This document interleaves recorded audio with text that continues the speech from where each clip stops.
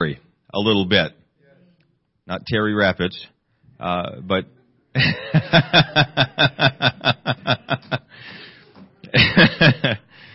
but Terry in his presence. Amen. Praise God. Now that I've blown the mood, we'll just move on. God is so good to us. Amen. Amen. We're thankful for our visitors here this morning. I apologize. I don't remember your names. I was told your names. John and Mary Lynn. Okay. That's my fault. I apologize. Well, we're so glad to have you here this morning. Your children are here as well. Praise God. Yeah, Brother DeMuth isn't used to having to bring a family with him anymore.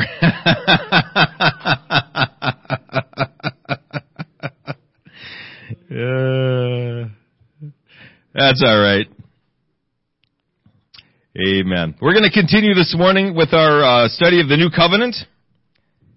We're going to speak today on our Lord, because we're to that part of the Sermon on the Mount. Amen. Matthew chapter 7, verses 21 through 23 says this. Not everyone that saith unto me, Lord, Lord, shall enter into the kingdom of heaven, but he that doeth the will of my Father which is in heaven. Many will say to me in that day, Lord, Lord, have we not prophesied in thy name? And in thy name have cast out devils, and in thy name done many wonderful works. And then I will profess unto them, I never knew you. Depart from me, ye that work iniquity. Amen. So we see this term, this word being used, Lord. And it's been said, I've heard it preached before, that everybody wants a Savior, but very few people want a Lord. He is our Lord and Savior. Amen. Lord is one who exercises authority over others. If you know anything about medieval Europe or ancient times, we understand that the Lord of the castle was the guy in charge. He was the guy that called the shots. He made the laws, and when he spoke, that's what happened. The peasants, the peons, however you want to refer to them, they were the ones that were in subjection to their Lord. Now, the other side of being Lord is he was responsible for providing, and he was responsible for protection, and he was responsible to take care of the peasants. Certainly in times of war, if someone was attacking, the peasants would come into the castle walls, and they would stay there. It was up to the Lord to protect them, to provide for their basic needs. And they did that to a greater or lesser extent, sometimes not at all. But our Lord does exactly that. But our responsibility then is to submit ourselves to Him, to do what He says, because we recognize that as the Lord, He certainly provides and He certainly protects, but He's also in charge. We're not. When I was a child living under my mom and dad's roof, I would have liked very much to be able to call the shots, determine my bedtime, determine how late I can stay out, where I can go. I would have loved that. But that wouldn't have been very good for me, would it?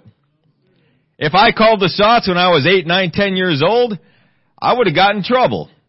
I probably would have got myself hurt. My mom and dad, they knew better, so they said no.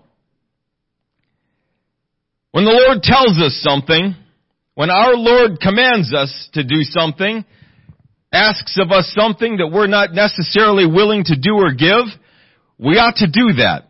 And the reason is, He knows best. He knows that if I give that thing or if I do this thing, that's going to be the best for me.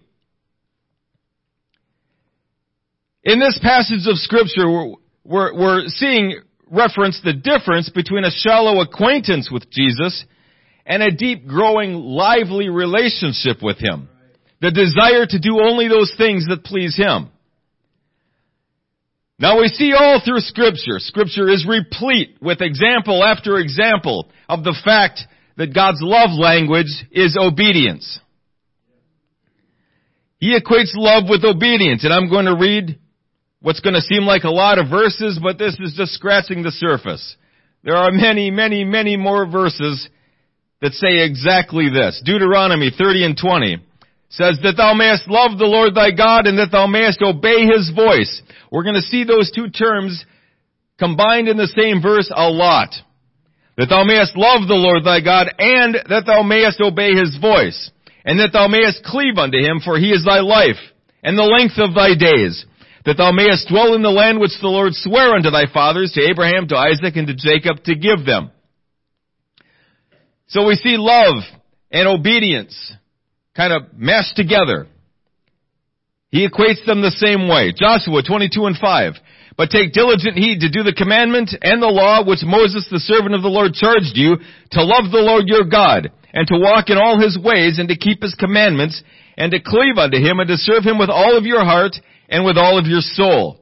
Again, love and obedience. John 14:21 says, this is Jesus himself speaking, he that hath my commandments and keepeth them, he it is that loveth me. And he that loveth me shall be loved of my Father. And I will love him and will manifest myself to him. John 15:10. If ye keep my commandments, ye shall abide in my love, even as I have kept my Father's commandments and abide in his love. 1 John 5:3 says, for this is the love of God, that we keep his commandments, and his commandments are not grievous. 2 John verse 6. And this is love, that we walk after his commandments. This is the commandment, that as ye have heard from the beginning, ye should walk in it. So again, God equates love with obedience. And that is, again, a hard saying for some people today. There's some theological terms that theologians will use when they're studying the Bible. Two of them are exegesis and eisegesis. Some of you have heard those terms. When you exegete a scripture or a passage of scripture, what you're basically doing is you're coming to the scriptures with a blank mind, and you're wanting the scriptures to speak to you. What is the Lord saying in this passage of scripture? And that's the right way. That's what we ought to be doing. We have to be letting the Lord speak to us. What is truth? What is right? What is wrong? A lot of people, though, will eisegete a scripture. They'll come with a preconceived idea of truth. They already know what truth is. They already know what the answer is. They're just looking for a passage to back that up. And so they're going to read into something. One guy told me, and I love this phrase, he's a scientist, and he said, if you torture the data long enough, it will confess. In other words, you can twist the data around to make it say anything you want if you just try hard enough. And you can do the same with a passage of Scripture. I can do all things through Scripture taken out of context. Amen. But that's what we're doing when we're eisegeting, okay? And that's not what we should be doing. We should be exegeting, letting the Lord speak to us what is right and what is wrong. What is this verse saying? How can I apply this verse to my life? And so, when we read scriptures that talk about obeying, submitting, conforming, these things don't go well with society today. They never really have, but, that's directly contradictory to our old natures. We want to be in charge. We want to call the shots. We want to determine for ourselves what is right and wrong. Adam and Eve had the same problem. Everyone else has had the same problem all the way from them to us. And so, it's hard sometimes to bring ourselves to the place where we are actively submitting to the will of God, where we are actively submitting to Scripture as we understand it. But we have to do that. We have to obey God. Because if we don't, the other choice, of course, is to disobey, to disregard what He says and to do things our way. And there are a lot of people going that route. A lot of people.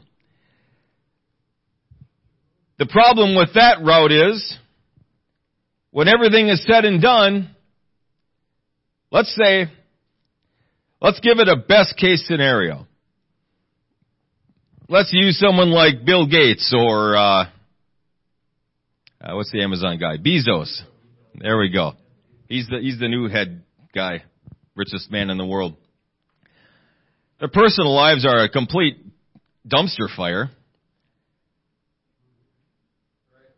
I mean, their relationships are disastrous. But by every worldly standard, I mean, they made it, right? They have power. They have wealth. They can do whatever they want to do. They can pay off whoever they want and get away with whatever they want to do. They made it. They are the epitome of worldly success. Let's just say they get to enjoy that their whole lives. Nothing really bad happens. And then they die. We read earlier, in an earlier message, about Lazarus and the rich man. Let's call the rich man Jeff Bezos. He got to enjoy all of life's pleasures. Whatever he wanted was right there at his fingertips. But after everything was said and done, he had nothing spiritually. He failed to recognize that there was a life after this. And when he went into the next, when he went into eternity, where he's going to spend forever, he had nothing. He had nothing. And Lazarus, who was scraping sores and begging for food at the rich man's gate, he had much. And he would enjoy that forever.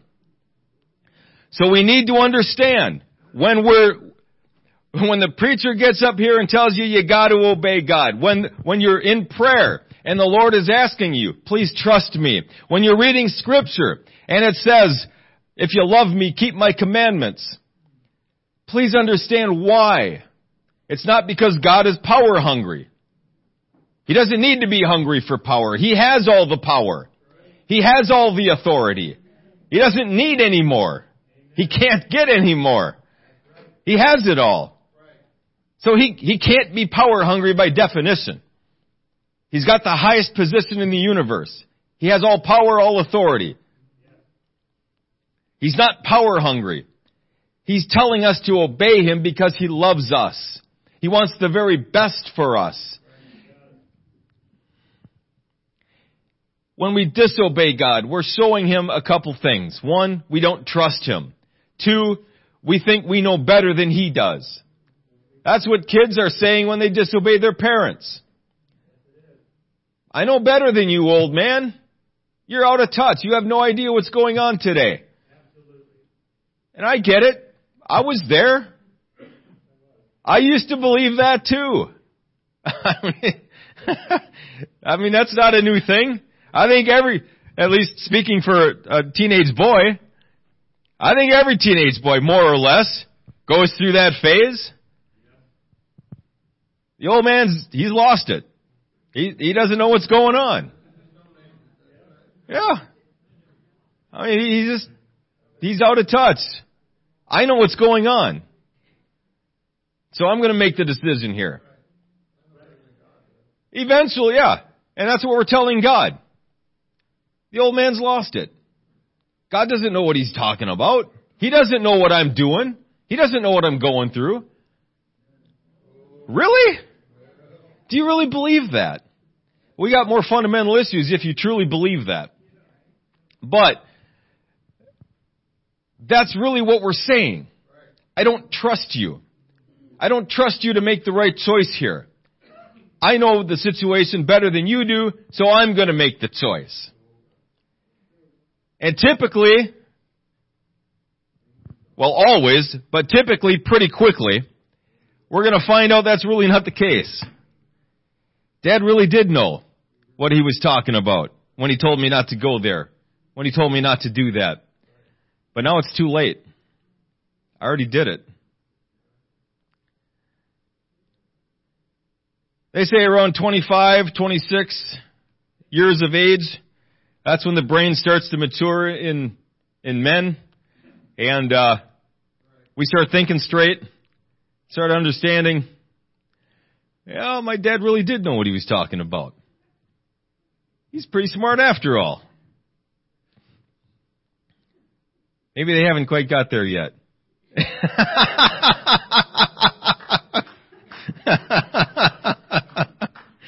But they will. They will. Amen.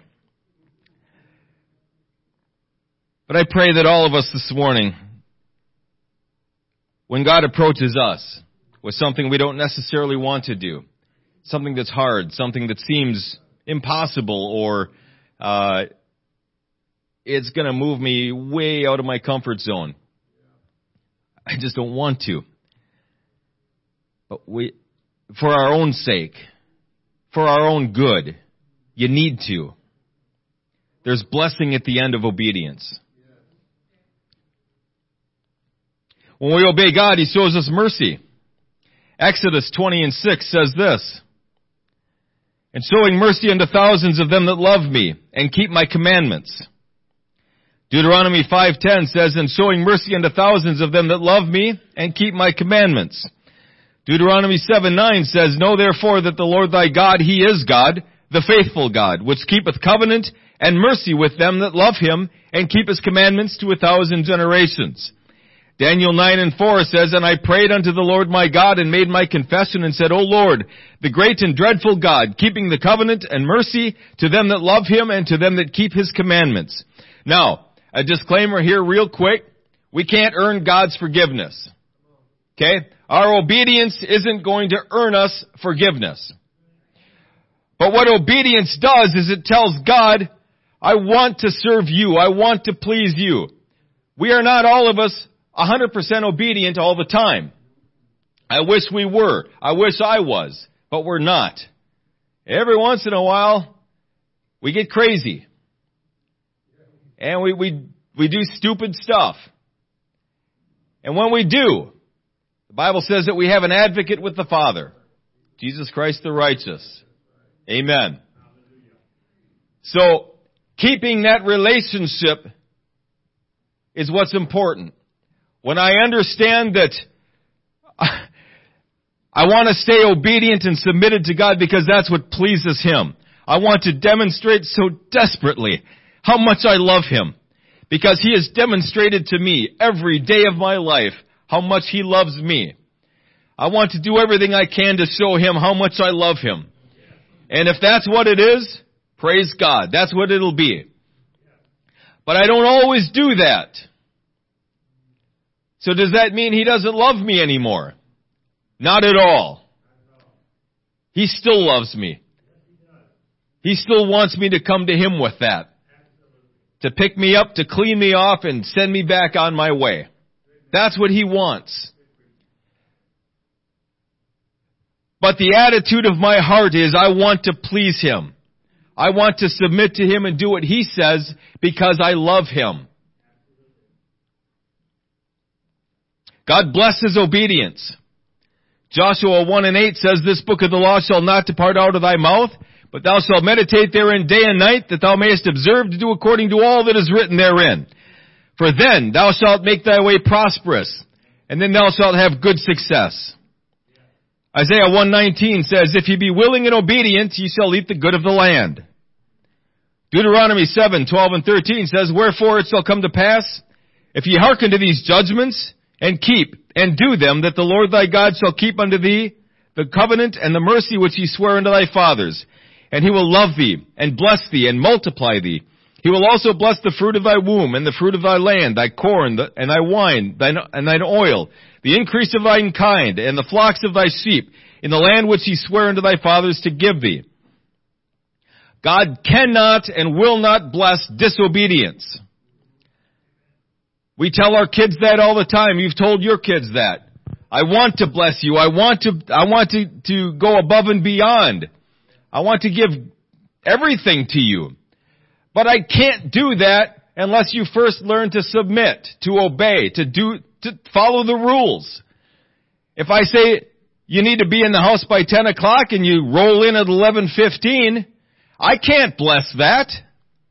I can't. Even if I wanted to, I don't want to. But I can't. My hands are tied. I cannot bless disobedience. If I do, that's okay. We'll just give it to you anyway. What am I telling the boy? The girl? It doesn't matter. I can do what I want to do. There are no rules. God is a God of law. He's a God of order. And when He says something, He means it. He means it. Now it's always for our best. He's not an ogre. He's not. He's not sitting there on high looking for an opportunity to throw lightning at you. Don't believe that for a minute. You may have had a father like that. Okay? And I get, the way our fathers are, a lot of times when we come into a relationship with God, we see God the same way. I understand that. And that's hard to get over sometimes. But we need to understand, He is a perfect Father. He's perfect. The fathers that we had were not perfect. The father that I am is not perfect. It's not. I do my best to demonstrate God to my family. But I fail sometimes. Because I'm not God. I'm me, trying to reflect His image. And so, please understand. Please give your parents a little bit of credit. Give them a little bit of understanding. However old you are. And understand that God is not like that. God is who we see revealed in Scripture.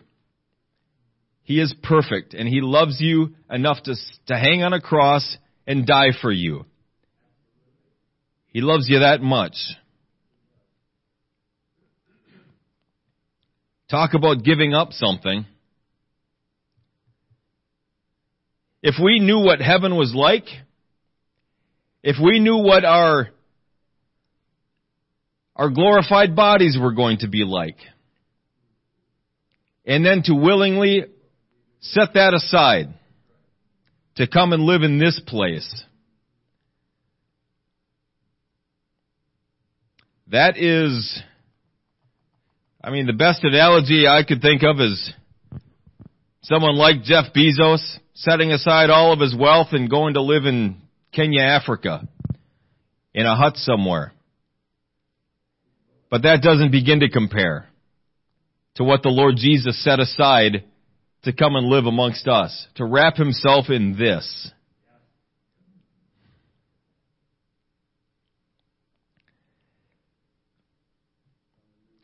God places a high value on obedience. 1 Samuel 15:22 says, Samuel said, He hath the Lord as great delight in burnt offerings and sacrifices as in obeying the voice of the Lord. Behold, to obey is better than sacrifice, and to hearken than the fat of rams.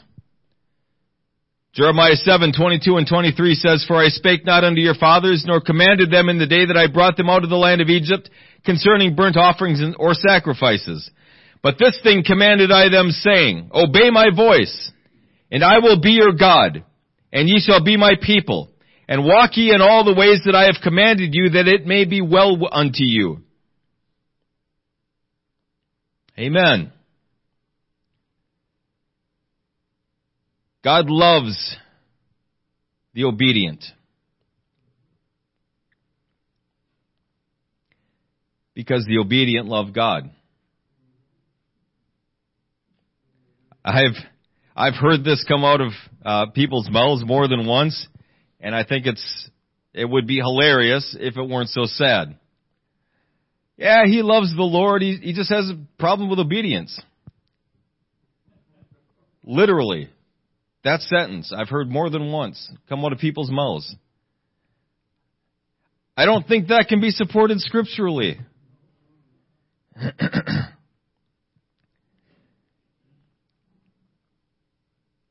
You may want to love the Lord. You may believe you love the Lord. But unless you're obedient to Him, you don't. If He is your Lord, then you got to do what He says. Does that make sense? One scripture says, Why do you call me Lord and do not the things that I say? That's a good question.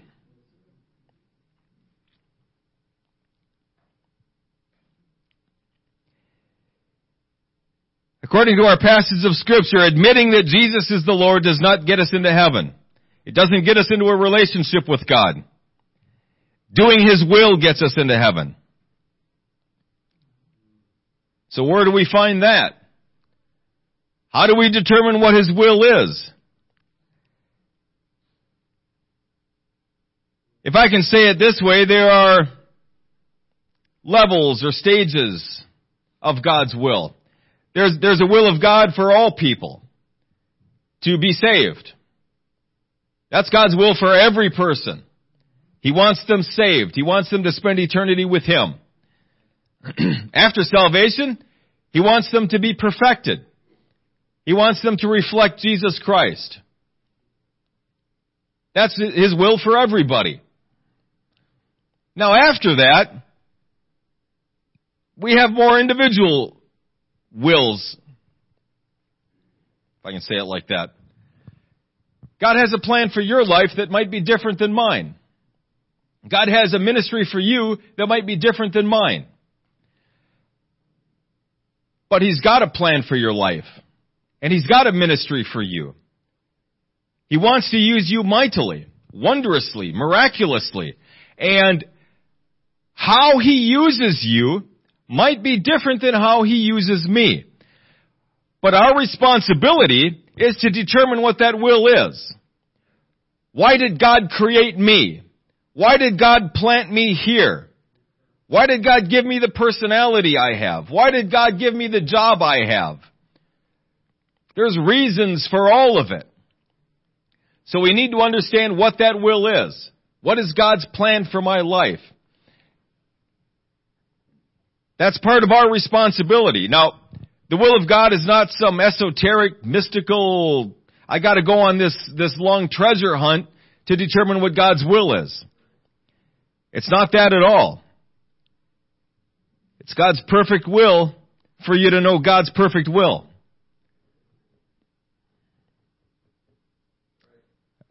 That sounds more clever than it is.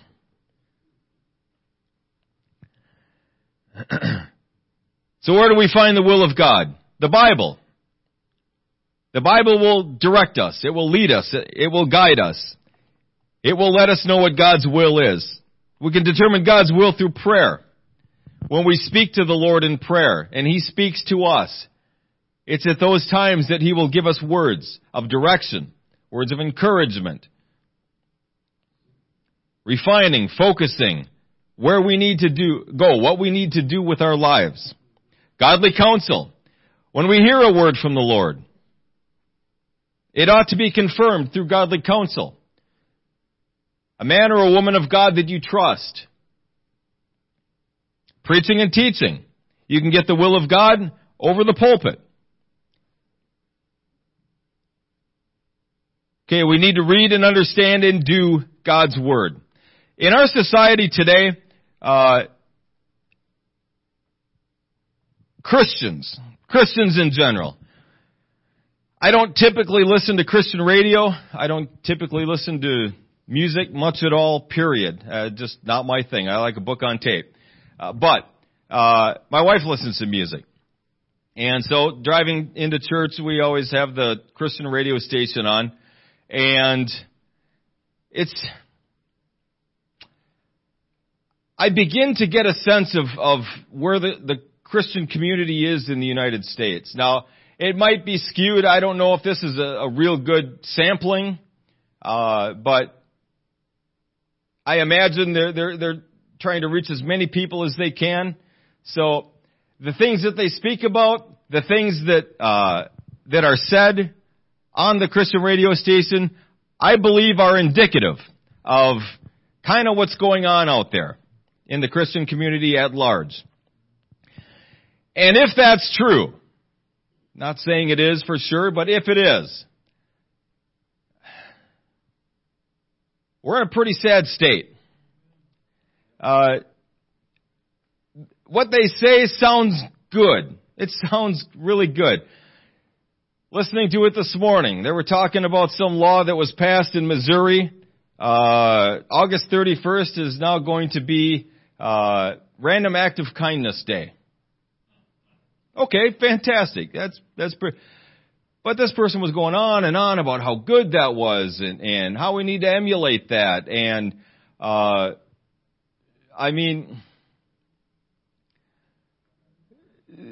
shouldn't that be reflected already in the Christian community? We are supposed to reflect Jesus Christ, yes? We are supposed to represent Him to this world. And if we need this 5-minute exposition on doing random acts of kindness one day out of the year, if we need a law, we probably do need a law because it's not in here anymore. But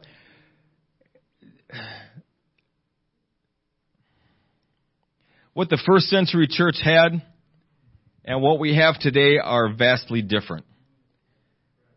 And as a church, our responsibility then is to bring these two together. And by together, I mean we need to move the church from where we're at to where we were at the beginning. What Jesus purchased. What Jesus established here on earth. What Jesus did on this earth is what we need to continue doing. He told us that. That's what His church is going to do. That's what His body is going to do. Is continue the earthly ministry of Jesus Christ. What was His earthly ministry? I'm getting way off on my notes here. Off my notes. His earthly ministry was vastly different than what I see in our churches today. It doesn't have to be, though. It doesn't have to be different. It can be very much the same. And greater. Greater works than these shall ye do. So we need to read and understand and do God's Word. All of it. Every part of it. From the very first verse. It's all there for our admonition. Every word of God is profitable. Even the genealogies. Even they are profitable to us. Go ahead and read through them. You'll understand why some people are laughing. We need to experience New Testament salvation. That is not negotiable. Jesus said that we need to incorporate the death, burial, and resurrection of Him into our lives. And He demonstrated to us, He told us how to do it. Through the apostles. Those who were given the keys to the kingdom. We need to experience New Testament salvation. We need to repent of our sins. We need to be baptized in the name of Jesus Christ.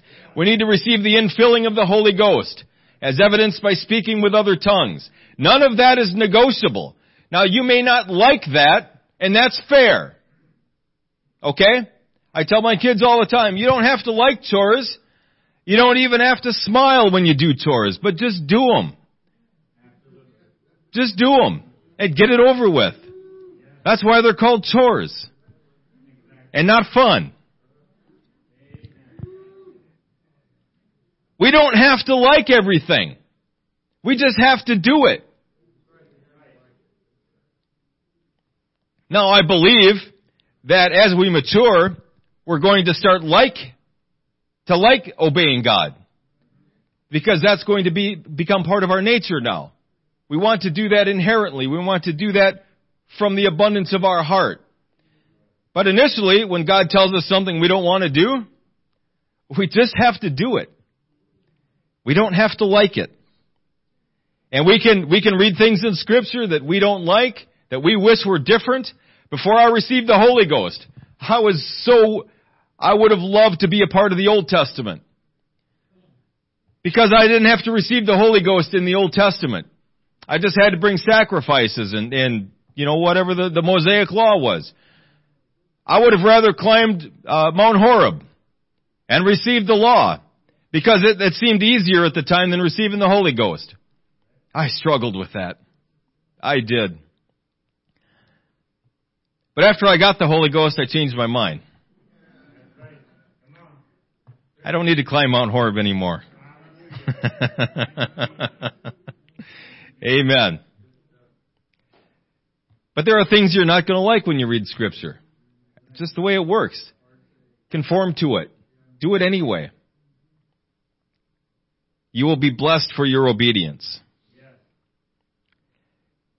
We need to pray and fast. These also are not optional. If we're going to have a growing, lively relationship with Jesus Christ, we need to have a relationship with Him. We need to speak with Him from time to time. We need to get in His presence and communicate back and forth.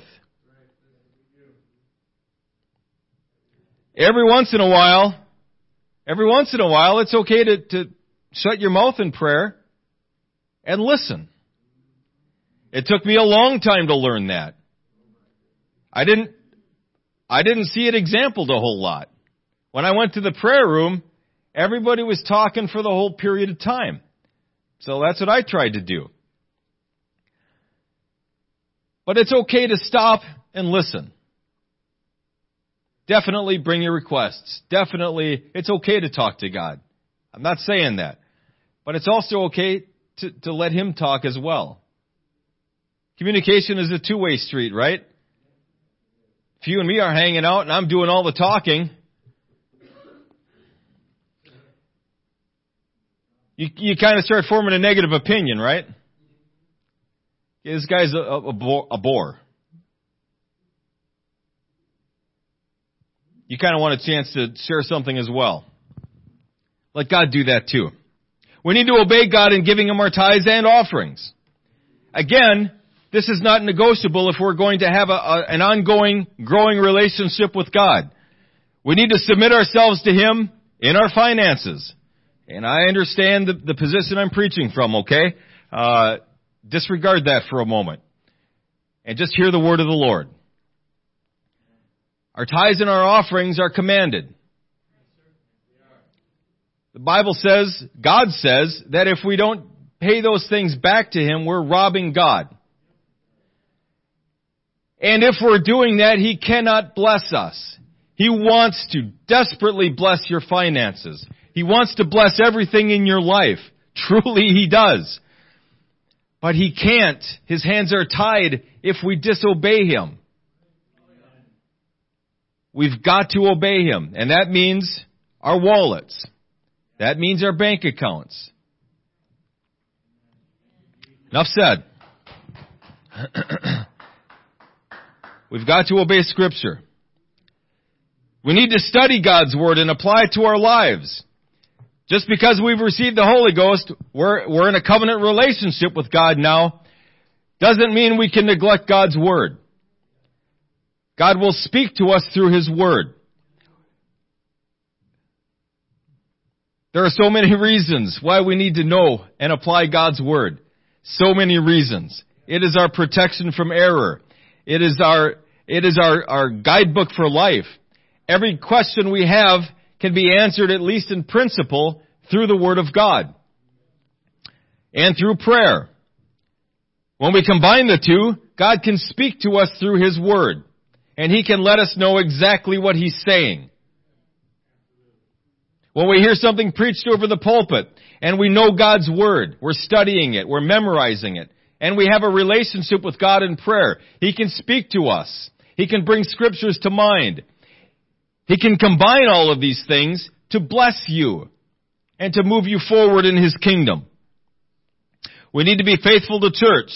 Forsake not the assembling of yourselves together. This is not negotiable. And the reason for that is, we talked about in spiritual warfare, wolves. One of the tactics wolves do is they'll try to separate someone. And when you're separate from the flock, you're vulnerable. And you're a prime target for the enemy. We cannot allow ourselves to be separated from the flock of God. We cannot. Does everybody always want to come to church every time? No. You don't. I don't even want to come every time. Sometimes we're tired. Sometimes we're not feeling the best. We don't always feel like coming. We don't always feel like obeying God. That's why feelings aren't that cool. Feelings are good when I'm in the presence of God and I feel His presence. When I feel love towards someone, feelings are good. But when feelings are keeping me away from God, now feelings are bad. I don't like them anymore. Feelings are real. Okay, we experience them, but they're not always true. Okay? Your heart will most certainly lie to you. It will. It is desperately wicked. And so, we need to be faithful to the house of God for our benefit and for others' benefits. When you're strong, I might need someone strong that day. I might not be strong. If I come in strong, maybe you're going to need someone that's strong. But together, we can make it. Together, we're going to be okay and we're going to move forward. And the enemy will try, but he will fail when we're together. We need to be faithful to the house of God. We need to be an effectual witness of who Jesus Christ is. We are called to demonstrate Him to this world. To teach about Him, definitely. To talk about Him, sure. But primarily we are called to demonstrate Him. There's a difference between telling someone who Jesus is and then showing him who Jesus is. They ought to see Jesus in us. They ought to hear His voice when we're speaking. That's what ought to be.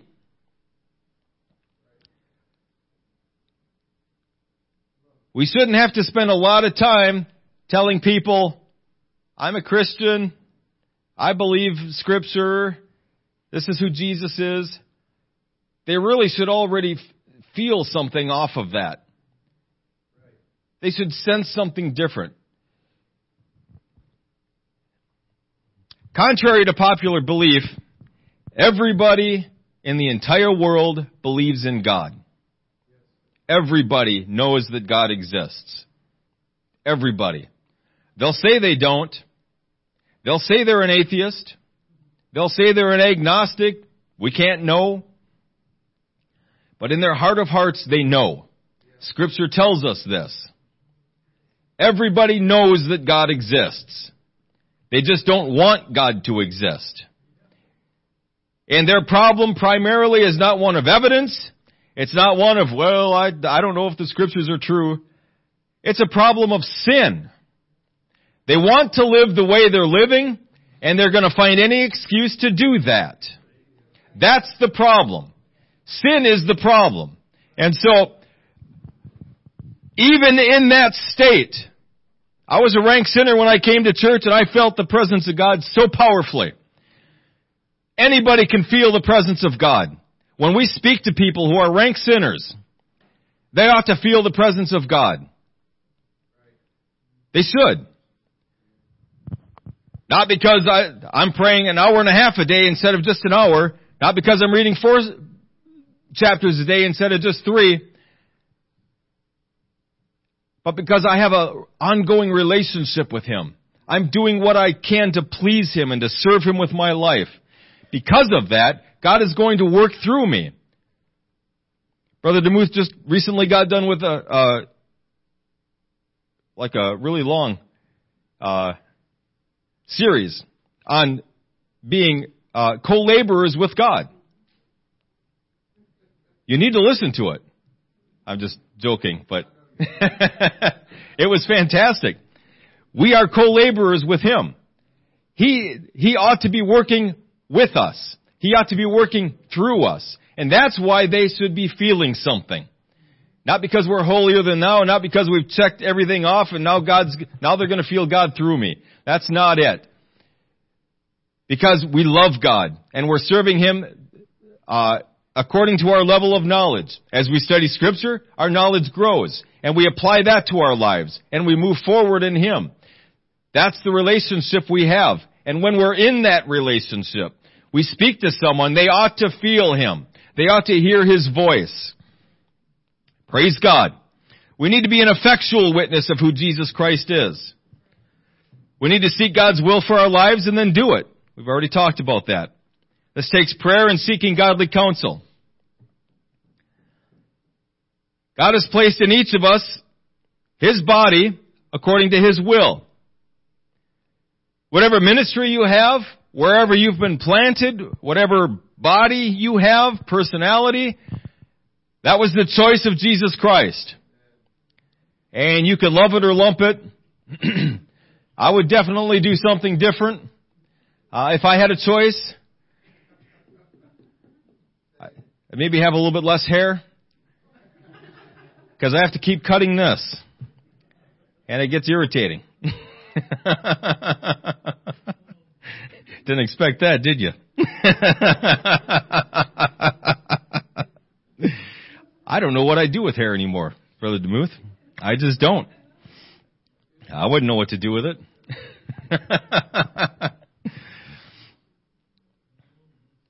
What?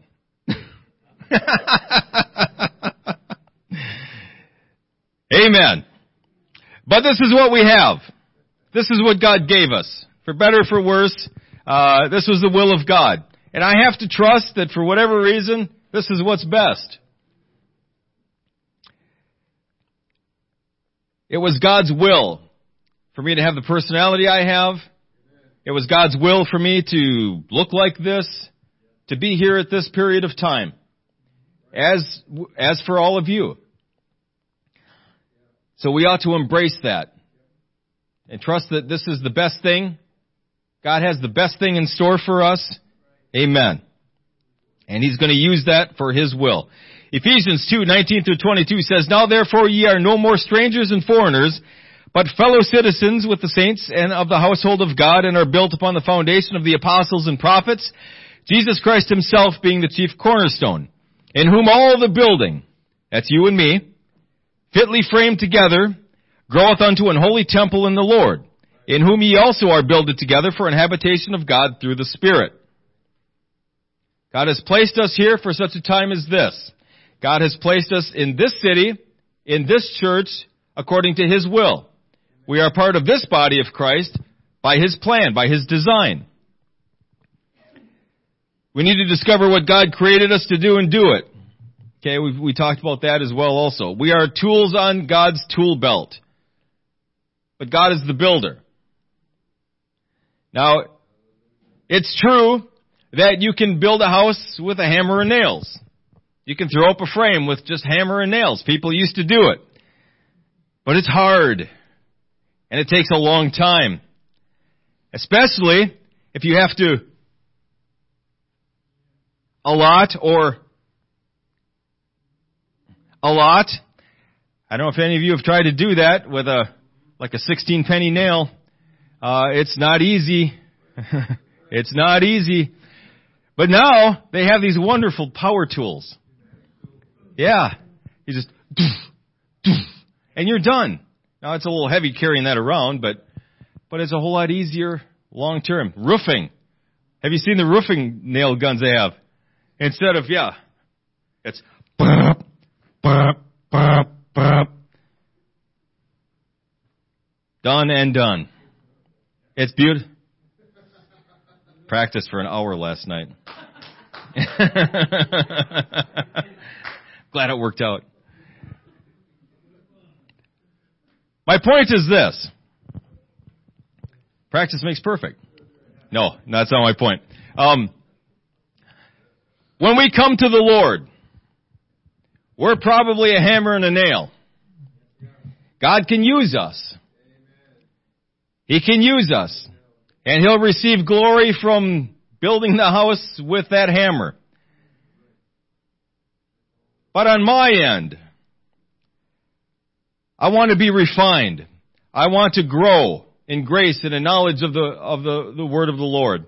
And I want to become a better tool in His hand. I want to be a more effective tool in His hand. And there are things that we can do. And we've talked about all of them. Studying Scripture, church attendance, being obedient to God, having a relationship with Him in prayer, etc., etc. And all of these things are going to cause us to grow. We're going to become more mature in Him. And God is going to give us more to do. He's going to give us more responsibility in His kingdom. Spiritual or physical or both. But He's going to give us that, and He's going to entrust us to do something with that. Because now we're in a position where He can use us in those areas. Amen. External works cannot and will not save us, only the internal qualities of submission and obedience to Jesus Christ. Again, trying to differentiate, Lord, Lord, we've done many wonderful works in Your name. We've cast out devils. We've done this. We've done that in Your name. And He said, depart from me, I never knew you.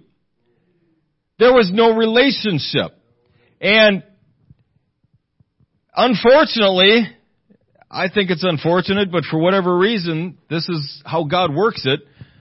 I don't need a relationship with God for Him to do a miracle through me.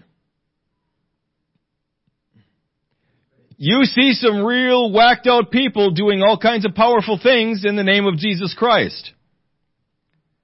But their doctrine is crazy. And their relationship with God is weird. But they still do these miracles. And I have to believe that it's God doing them.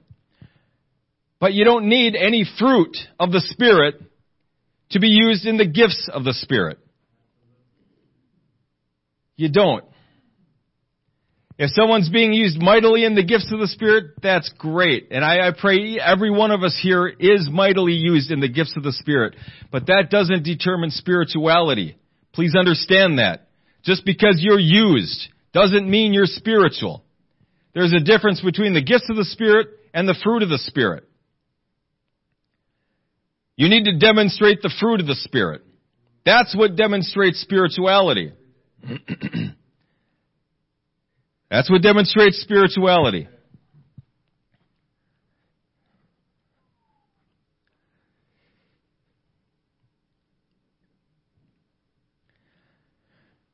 More on that later. Yes, faith is demonstrated by our works, but it is the faith that saves us, not the demonstration.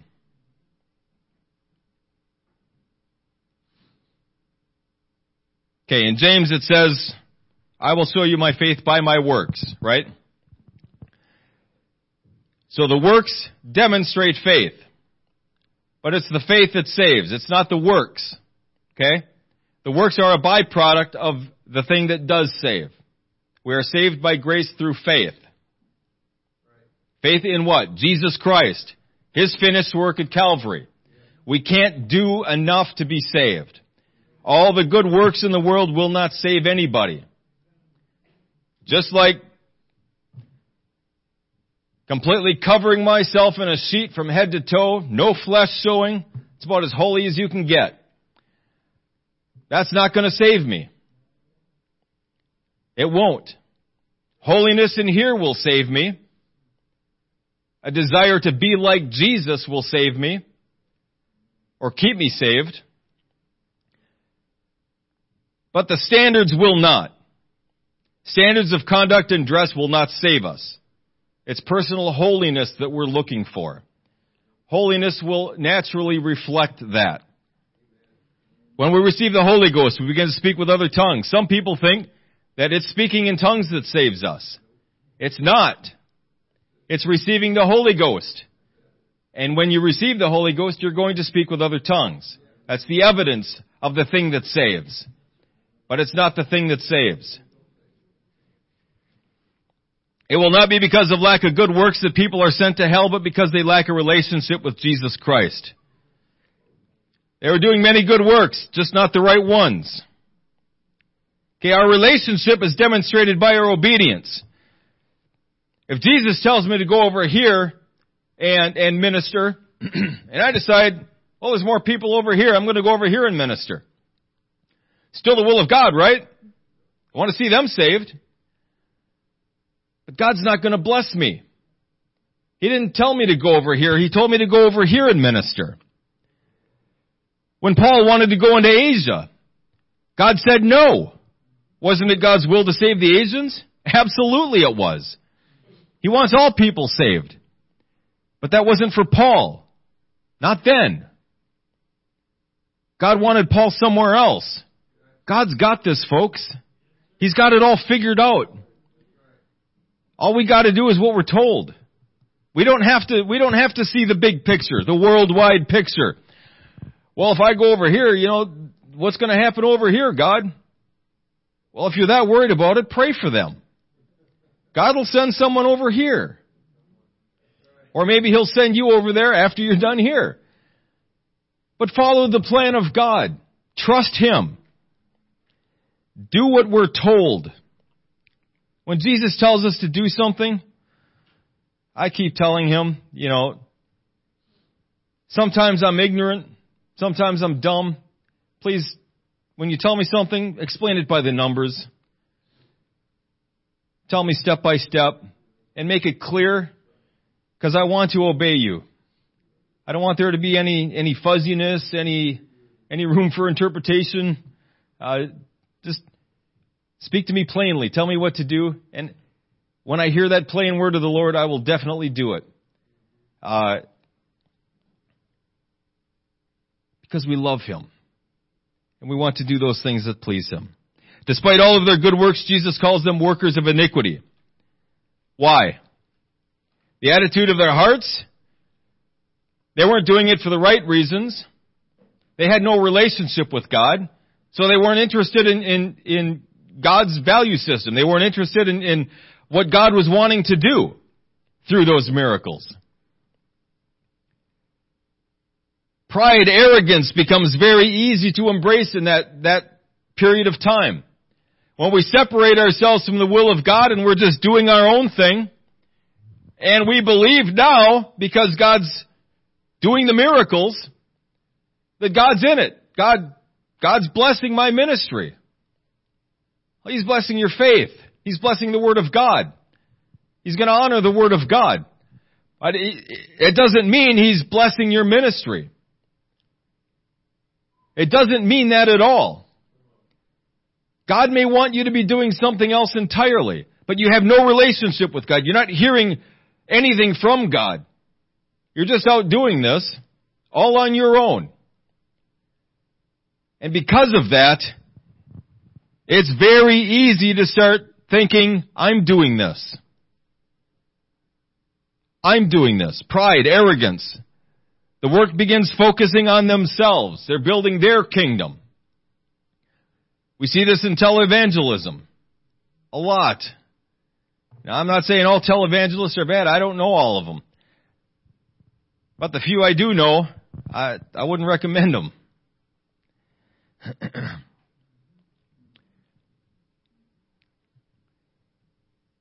Okay, in conclusion, as Christians, we've got to submit ourselves to God in every area of our lives. It won't come naturally. It's something that we have to learn to do. The Bible says even of Jesus, that He learned obedience through suffering. Guess how we're going to learn obedience? But when we learn to obey God, God's blessings will be on us. And only then will God's blessings be on us, when we give ourselves to the will of God and do what He tells us to do, both corporately, as a family, and as individuals. Amen. Let's all stand.